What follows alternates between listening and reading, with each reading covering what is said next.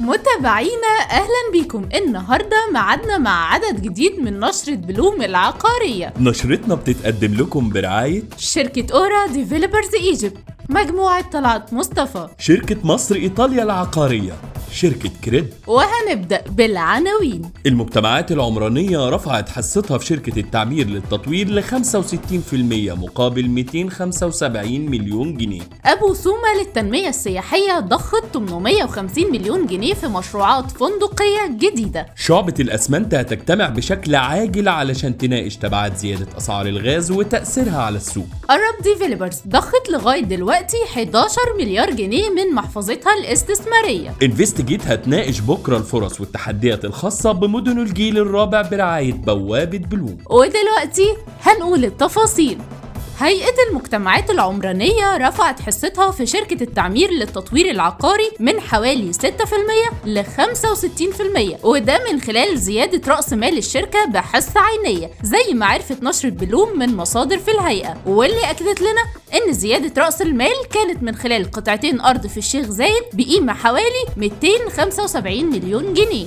شركة أبو سومة للتنمية السياحية ضخت لغاية دلوقتي 850 مليون جنيه في مشروعات فندقية جديدة زي ما قال لنا إبراهيم المسيري الرئيس التنفيذي للشركة، واللي وضح لنا إن النسبة دي بتمثل حوالي 80% من إجمالي استثمارات الفنادق الثلاثة اللي بتوصل ل 1.2 مليار جنيه. شعبة الأسمنت في اتحاد الصناعات المصرية هتجتمع بصورة عاجلة خلال الأيام الجاية علشان تناقش تأثير القرار الصادر من الحكومة برفع أسعار الغاز على مصانع الاسمنت ل $12 للمليون وحدة حرارية بريطانية زي ما قال لنا أحمد شيرين كريم رئيس الشعبة، واللي وضح لنا إن الغاز الطبيعي بيمثل جزء قليل من احتياجات الطاقة لحوالي 50% من مصانع الاسمنت. شركة أرب ديفيلوبرز ضخت لغاية دلوقتي 11 مليار جنيه بتمثل حوالي 34% من المحفظة الاستثمارية للمجموعة اللي بتوصل ل 33.3 مليار جنيه زي ما قال لنا جمال فتح الله رئيس مجلس إدارة المجموعة، واللي وضح لنا إن الشركة بتحط خطة علشان تستفيد من باقي محفظة الأراضي اللي ما تمش تطويرها. شركة انفستيجيت هتناقش بكرة الفرص والتحديات الخاصة بمدن الجيل الرابع في مائدة مستديرة جديدة برعاية إعلامية من بوابة بلوم، وده ضمن سلسلة اللقاءات اللي بتعقدها لدعم ومساندة القطاع العقاري، واللي هيحضرها نخبة كبيرة من مسؤولي الشركات العقارية